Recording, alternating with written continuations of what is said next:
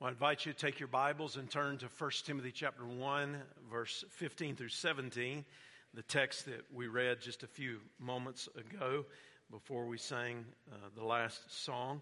It's going to be our emphasis and our focus today in a message entitled, Christ Jesus Came into the World to Save Sinners.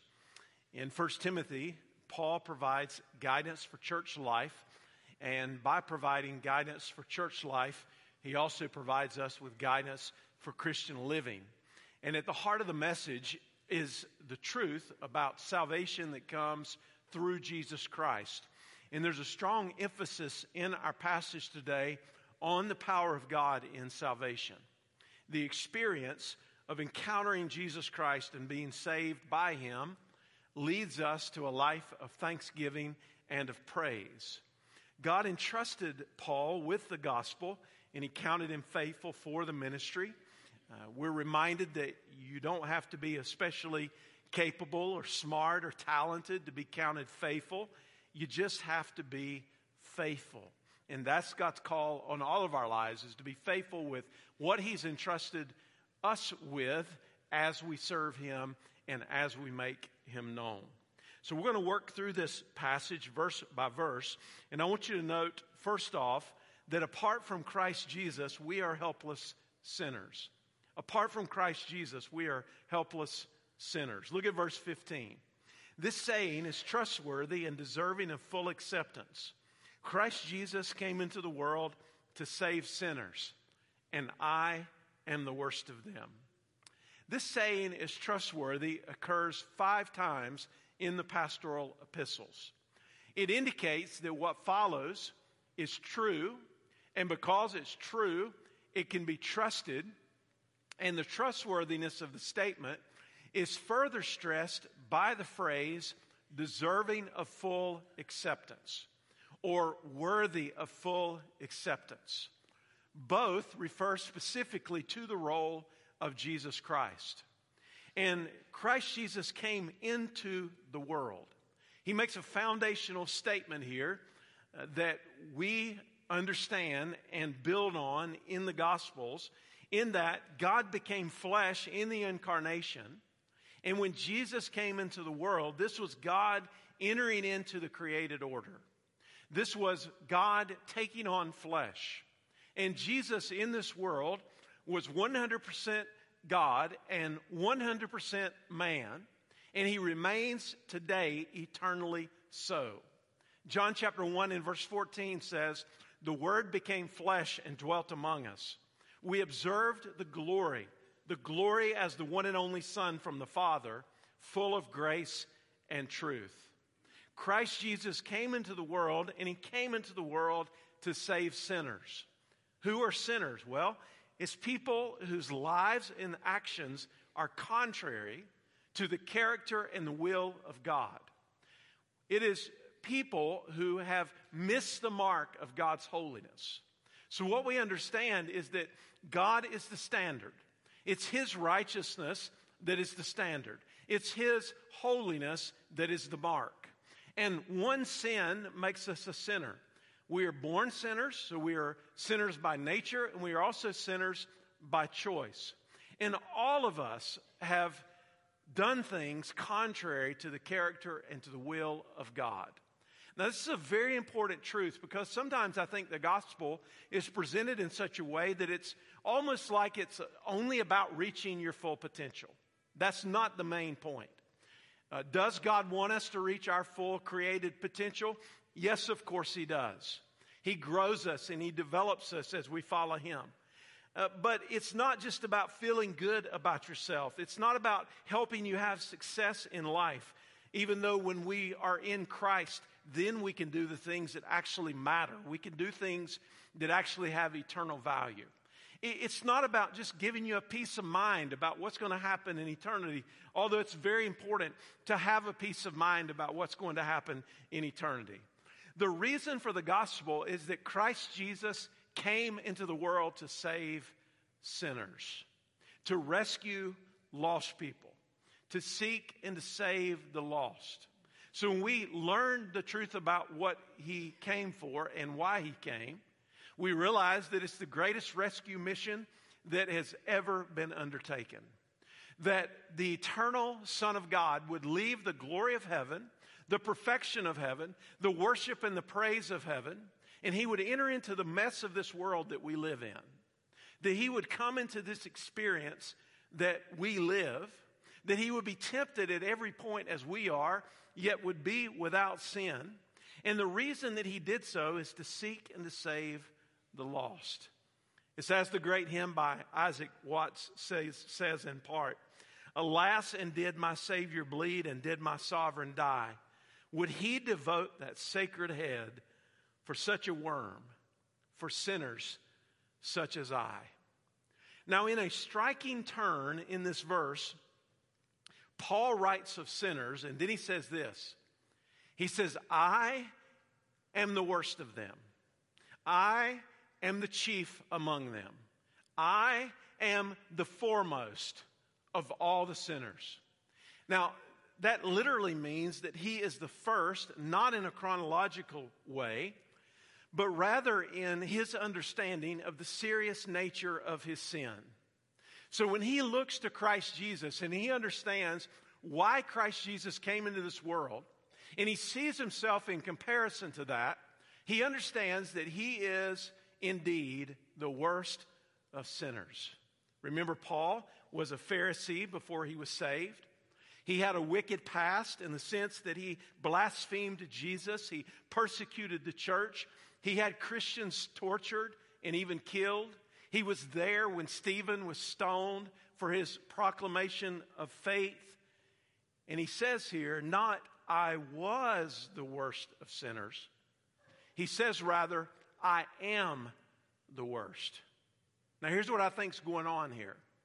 The closer that you get to God, the closer you come to the light, the closer you come to the reality and the realization of the holiness of God, the more you become aware of your sin.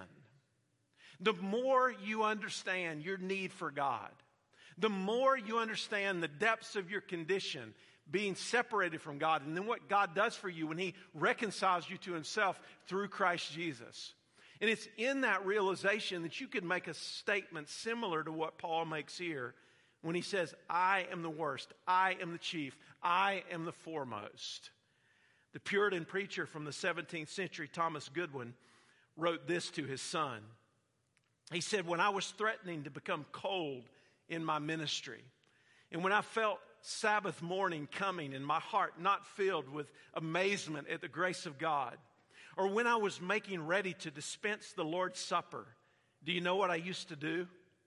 I used to turn up and down among the sins of my life, and I always came down again with a broken and a contrite heart, ready to preach, as it was preached in the beginning, the forgiveness of sins. He said, I do not think I ever went up the pulpit stairs that I did not stop for a moment at the foot of it and take a turn up and down among my sins. And I do not think that I ever planned a sermon that I did not take a turn around my study table and look at what God had done in my life down to the present. And he said, in many a Sabbath morning when my soul had been cold and dry for the lack of prayer during the week, God broke my hard heart and made me close with the gospel for my own soul before I began to proclaim it. That's what happens when we realize what God has done for us in Christ.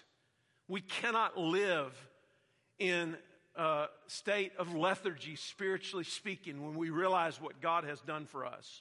So I want you to hear me clearly today.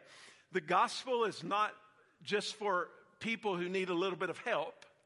The gospel is not for good people who might be useful to God. You see, we tend to look at people and we see their natural giftings, or we see their outward looks, or we see how they present themselves, and we look at people and we say, oh, that person could really be useful for God because they're especially gifted. They have these abilities, and look how nice they look, and look how wonderfully they present themselves. Oh, if God got that person, he could really do something with them. But we fail to understand that what God is looking at is not the outward appearance of man. God is not looking at what our natural abilities are in comparison to our need for the gospel. What God is looking at is he is looking in our hearts. He's looking deep in our souls. He's recognizing what our greatest need is. And he comes to us in the gospel. And to be saved is to be rescued from the wrath of God and to be delivered to an eternal relationship with God. Apart from Christ Jesus, we are helpless sinners, the whole lot of us. That's our condition. Now, I'm also aware that today this is often not a popular message. Because after all, if we just tell it straight like the Scripture tells it, that's going to repel people. We want people to feel comfortable. We want people to feel good about their experience. Even when they come to church, we want them to feel warm and fuzzy about their experience. But the problem with that is we can make people feel comfortable all the way to a sinner's hell. We can make people come to a place where they have a religious experience in the terms of being inoculated just enough with what they think is truth that they miss out on the ultimate truth. And you've got to come to this place to recognize your need if you're going to recognize the provision that God has for you. You'll never accept what God has for you by faith unless you first recognize what your condition is to begin with. And this is the reality of what Paul is teaching here. And then in Christ Jesus, secondly, we receive eternal life. And this is where the good news comes into full focus. Look again at verse 16. He said, "But I received mercy for this reason, so that in me, the worst of them, Christ Jesus might demonstrate his extraordinary patience as an example to those who would believe in him for eternal life." Paul was originally from Tarsus in Asia Minor. He had received some of his education at the feet of Gamaliel, a highly respected rabbi in Jerusalem. He had joined the Pharisaic movement and vigorously set out to defend his ancestral traditions and to defend the law. He persecuted the early church. He was on his way to Damascus, where he wanted to arrest those who belonged to the way. And you remember what happened to him? He had a vision of Jesus Christ that changed his life. Jesus came to him and dramatically saved him. And Paul became the apostle to the Gentiles. Now, how does he interpret this experience that he had with Christ?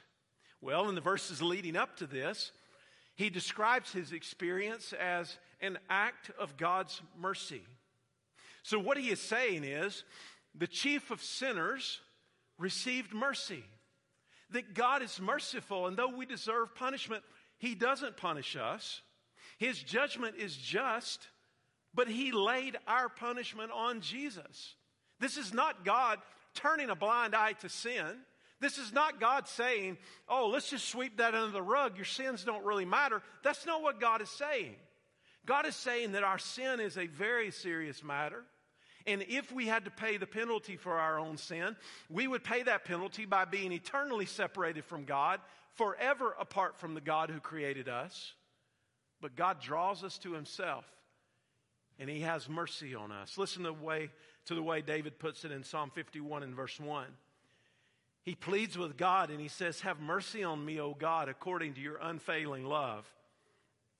According to your great compassion, your mercy, blot out my transgressions."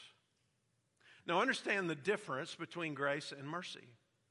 Grace is when we get what we don't deserve, which is salvation. Mercy is when we don't get what we deserve, which is judgment. And God grants us both grace and mercy in Christ Jesus when we receive eternal life. There's a powerful illustration of God's mercy in Matthew chapter 18. We'll not turn there right now, but you can go back and read it later. Jesus describes a rich ruler who was owed a large amount of money. So the ruler says that this money needs to be collected, and then the debtor comes to him and begs for mercy. The ruler mercifully forgives the debt. The parallel spiritual understanding for us here is that we owed a debt to God that we could never repay. There was nothing that we could do to make ourselves right with God. This debt is so great and our situation is so dire that there are no good deeds that can reconcile us to God. There's no right living that can bring us to a point of salvation. There's no righteousness in and of us that somehow can help us to measure up to God. The gap is too great, but yet God freely forgives us when we put our faith in Jesus. The penalty is laid on Jesus, and the forgiveness is extended to us. But now you remember also, after the ruler in the parable forgave the debt, the person who owed the money then in turn refused to forgive somebody else. And the ruler then judged the ungrateful person. When we have been forgiven so much, and when we have been shown such great mercy, we are in turn to do the same for others. The example is also the pattern. And when Paul writes that he is an example of the extraordinary patience of God, this could refer to an outline sketch of an artist or of a word illustration expressing a purpose. And here's what Paul knew. He knew that his life and his salvation and his service to God was a pattern for other people who would believe. Remember, he's speaking to the church so that the church has a framework for living. He's speaking in the church to individuals so that they too might understand that their lives and their salvation and their service to God is also a pattern for others who believe. So this applies to us today in the 21st century, that your life and your salvation and your service to God is to be a pattern for others who would believe. Now, maybe today you don't know Christ. You've not yet believed. If you were honest in your heart of hearts, you would say, I've never been saved. I know that I don't have a relationship with God in Christ Jesus. I know that I've never received the gift of eternal life. And you might also say, God could never save a person like me. Or you might look at other people and think, well, God can never save a person like that. Well, I want you to know that Jesus came to save people just like you. And Jesus came to save people just like them. And if he can save someone like Paul, he can save anybody. And when we compare ourselves to God rather than to other people, we'll look back and we'll realize that's us. That's our story. That there was no way that we could be saved on our own. There was no eternal hope for us. There was no forgiveness for us, but yet God extended it to us. And I think this is what drove the missionary heart of God, because when he looked back at his life and he saw what Christ Jesus had rescued him from, and he saw how God turned his blinded eyes and his hard heart to eyes that could see, into a heart that was softened to the things of God, and he realized what God had done for him, he knew that God could do it for other people as well. And as he was the missionary to the Gentiles, he experienced and he preached in some very difficult places. But yet his heart was compelled because he believed that God could save. And I want to encourage you today, because maybe you've got a lost husband or a lost wife or a lost child, an unsaved grandchild, a neighbor or a coworker that you might have been sharing with and praying for years. And you might be tempted to give up hope and to think, well, God's never going to save them. They're never going to turn to him and believe. Don't give up, because God is long-suffering. And the Bible says that God is long-suffering. He's not willing that any should perish, but that all should come to repentance. So it is the heart of God that people would be saved, that all men everywhere would repent and believe in Jesus. And so we pray and we share and we believe. Eternal life is mentioned 25 times specifically in the Gospels. It's mentioned 9 times by Paul. And the Lord Jesus defined it in John 17 and verse 3. He says this, "Now this is eternal life, that they may know you, the only true God, and Jesus Christ, whom you have sent." How would you describe eternal life to someone who has not received it by faith? Well, Jesus uses the word to know. He says that it is a first-hand experience. One commentator put it this way: life eternal then is not mere conscience and unending existence, but it is a life of acquaintance with God in Christ. Eternal life is a relationship with God. It is life with God. And you understand how this moves this out of the realm of religious activity. This moves this out of the realm of an apathetic way of thinking about our faith.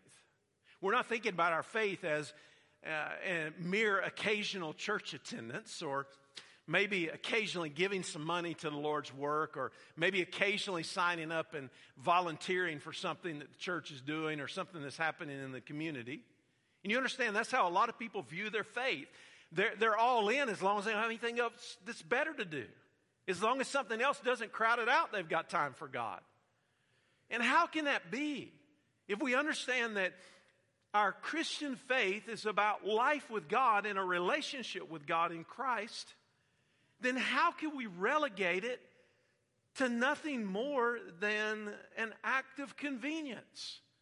It has to be what's down deep in our hearts and what we value the most and what drives our affections the most. And the Bible says that eternal life is a free gift from God. The gift of God is eternal life in Christ Jesus our Lord. And Jesus describes eternal life as a present possession, but it is also a future reality. He who believes in the Son has eternal life. And Jesus said that eternal life continues with God after physical life on this earth is over. You remember what he said in the Gospel of John? He said, I am the resurrection and the life. He who believes in me will live even if he dies. The hope of the gospel is that one day when our last heartbeat takes place on this earth and we draw our last breath and we transition from this life into the next, that's not the end of the story. In fact, we're just getting started in the here and now. We are living life with God now in a spirit of worship and an attitude of giving God our very best because we want to know Him and we want to make Him known. But there is coming a day when it will be true for us to be absent from the body is to be present with the Lord. And it is going to be a seamless transition from this life to the next. And we're going to see in all of the beauty of heaven what God intends for us to experience forever and ever with Him. And it only comes to us through His grace and His mercy. And that grace and mercy is for you. So I ask you today, have you in Christ Jesus received eternal life? Because if you haven't, your life could change in an instant, in a moment, if you'd be willing to repent and believe. And then third, to the King be honor and glory forever. Look now at verse 17. Now to the King eternal, immortal, invisible, the only God, be honor and glory forever and ever. Amen. Now, please don't miss what's happening here in verse 17. This is not just a discussion about the facts. Yes, there are facts here that are absolutely rock solid truth. But when Paul thinks about what God had done in his life, he broke into praise and worship. This is a man, when he reflects on the beauty of Christ Jesus and on what He's done in his life, he breaks into praise and worship. Why? Because he's overwhelmed and he's overcome. This is a man who never got over what Jesus did in his life. And I hope that that's the spirit of our faith as well in our life with Christ, that we would never get over what God has done for us. How can we live a life that is complacent? How can we live a life that is only a faith of convenience when God has done so much for us? We too ought to be overwhelmed and overcome just as Paul was. Because in the message of the gospel, we find how God relates to us in His mercy and His grace and His love and His patience. And here in what follows, God is praised for attributes that separate Him from us and exalt him over us. God is king, and his eternality is proclaimed. Now, there was nothing out of the ordinary about a king in those days. It was a common manner of rule. Oh, but friends, there is something altogether different about this king. This king is God and king over all creation. Isaiah 37 and verse 16 says, O Lord of hosts, God of Israel, enthroned above the cherubim, you are the God, you alone, of all the kingdoms of the earth. You have made heaven and earth. So what is he telling us? The king has a kingdom, and his reign has no end. You need to understand that all of the kingdoms of the earth will end. The reigns of the kings of the earth have and will end. And history and time as we know it will end. And there's so many people that wrap up their lives in all of the political nonsense, and we look at the absolute foolishness and wickedness of some of the rulers that are currently in place, even in our own country, that are downright embarrassing. And we get wrapped up in that, and we begin to think that that's the ultimate. It's not the ultimate. Does God use these things to bring order in his society? Yes, he does. But you better know that all of that stuff is temporary. All of the political wrangling and all of the political fervor, it is all temporary. But this king and this kingdom is eternal. He is forever. His reign is without end. And what that says to us is that we live as citizens of God's kingdom, first and foremost. This is our priority. Everything else pales in comparison. It's not even measurable in comparison. But the God of eternity and his kingdom is what is forever. And someone said, God towers over all time, times, and eternity itself as the sovereign God. So beware of wrapping yourself up in things that are of, at best, temporary importance, when there is something of eternal significance. God is immortal and he's invisible. Now, God alone is immortal as an original eternal attribute. The only way we gain immortality in that sense is by God granting it to us in eternal life. 1 Timothy 6 and verse 15 and 16 says this, He is the blessed and only sovereign, the King of kings and the Lord of lords, who alone is immortal and who lives in unapproachable light, whom no one has seen or can see. To him be honor and eternal power. Amen. And here, God the Father is understood by us from his word to be spirit, and he dwells in unapproachable light. Now, you remember in the Old Testament, God told Moses that no man can see me and live. In fact, at Mount Sinai, the presence of God was so powerful on the mountain that God told Moses to warn the people to make sure they didn't come too close to the mountain or they would die. Remember, only the high priest could go behind the veil in the Holy of Holies to the ark where God was enthroned above the cherubim. And even he could only do so on a limited basis, and then only with blood that was placed on the mercy seat. In John 1 and verse 18 says, no one has ever seen God, the only God who is at the Father's side. He has made him known. So the truth of Scripture is that God has spoken in various times and in various ways, Hebrews chapter 1, but he has spoken preeminently through his Son, Jesus Christ, who came to manifest the glory of God in the world, glory upon glory, that the very Son of God would come to this world to make God known and to reconcile us to him. So now, because of the blood of Jesus, we have full and free access. We don't even only have full and free access. We are invited to come. How? With boldness. That's how we're invited to come. With confidence. With assurance. Because Jesus has opened the way for us to God. And he is the only God. Psalm 86 and verse 10 says, "For you are great and do marvelous deeds. You alone are God." We understand from the Scripture that God is one in essence and three in person. God the Father, God the Son, and God the Holy Spirit. And He is co-equal and co-eternal. We are to have no other gods before Him. And He says here emphatically, "To Him be honor and glory forever and ever." What is this glory? It's the particular excellence of a thing that makes it praiseworthy. Glory in the Bible is especially associated with the presence of God. In the Old Testament, it carried the idea of weight or substance. C.S. Lewis wrote a great essay titled "The Weight of Glory," and he writes this in part. He said, "I turn to the idea of glory. There's no getting away from the fact that this idea is very prominent in the New Testament and in early Christian writings.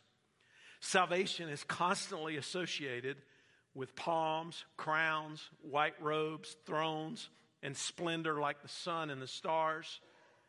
And he says, all this makes no immediate appeal to me at all. Lewis is speaking in terms of his humanity.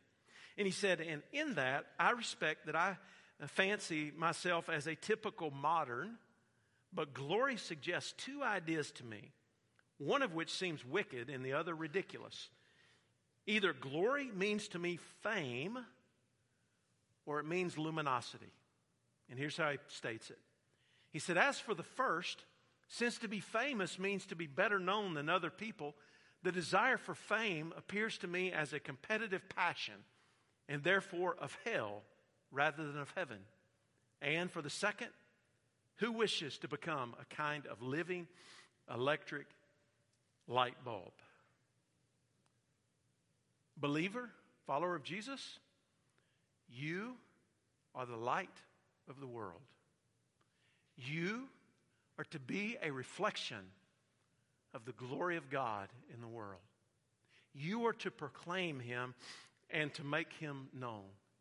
And God is glorious, and His glory is proclaimed in all of creation, and especially in the lives of His children, so that His majesty, His wonder, His splendor, and His greatness are celebrated when we give glory to God. So I say to you in summary, Christ Jesus came into the world to save sinners. That's why He came. That's the message that we proclaim. You probably followed along with some of the news of the damage and things that happened with the Hurricane Ian. And Fort Myers Beach, Florida was more or less the epicenter area where it came on shore. And sadly, last report I read, somewhere around 129 people had perished, mostly by drowning. And there was catastrophic property damage, and it's going to be years in recovery. We should continue to pray for that recovery. But I tell you what that storm did, and it's true with often with natural disasters and big events like that.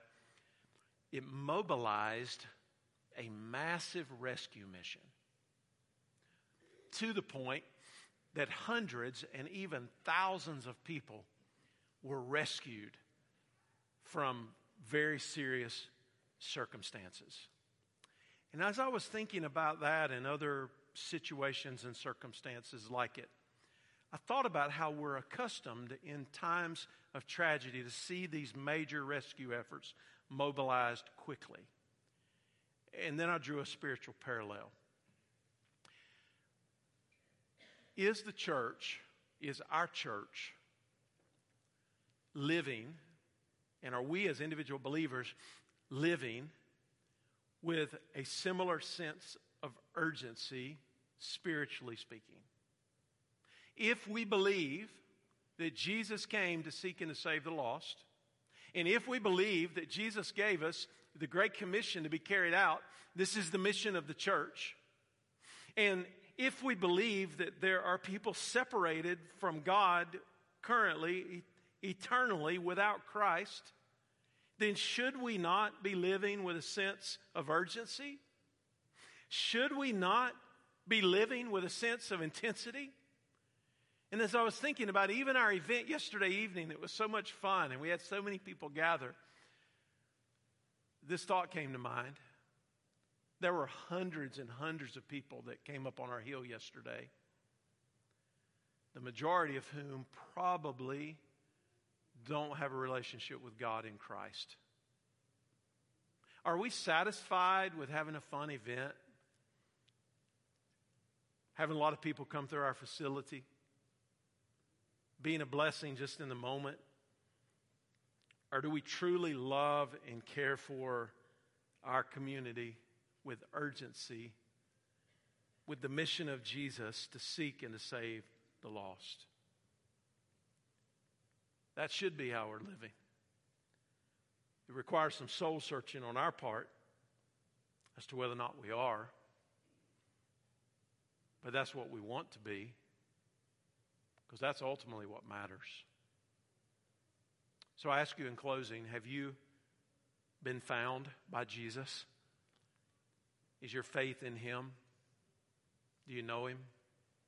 If you don't, as I said earlier, your life could change for eternity in an instant, all because of what Jesus has done for you in His death, burial, and resurrection. And He invites you to receive Him by faith. And then as believers, are you individually? I'm asking you a question. It's not what are we doing collectively, but I'm asking you now. Are you living with urgency for the things of God? Or are you spending your life on things that are temporary and are not going to last? That's the question before us. Father, we thank you for the blessing of being able to gather here today and worship. We thank you for the words of the Apostle Paul to Timothy and to the church and ultimately to us. Christ Jesus came into the world to save sinners, and for that we are very thankful. Help us not to take that for granted, but to realize the great price that was paid for us when the blood of Jesus was spilled at Calvary. We thank you for the power of the resurrection, the hope that we have in eternal life. Help us as believers to live with a holy sense of urgency. Help us not to be satisfied with a complacent existence, but help us to live and to love with the passion that you've instilled in us by your Spirit. I pray if there are any who have not yet believed, who have not yet come to Christ and received eternal life, that now would be the time that they would look to Jesus and Jesus only for their salvation. And God, we believe that you'll save their souls. We give this time of close over to you. As there are decisions that need to be made, prayers that need to be prayed, steps of faith that need to be taken. We pray, God, you be glorified through it in Jesus' name. Amen.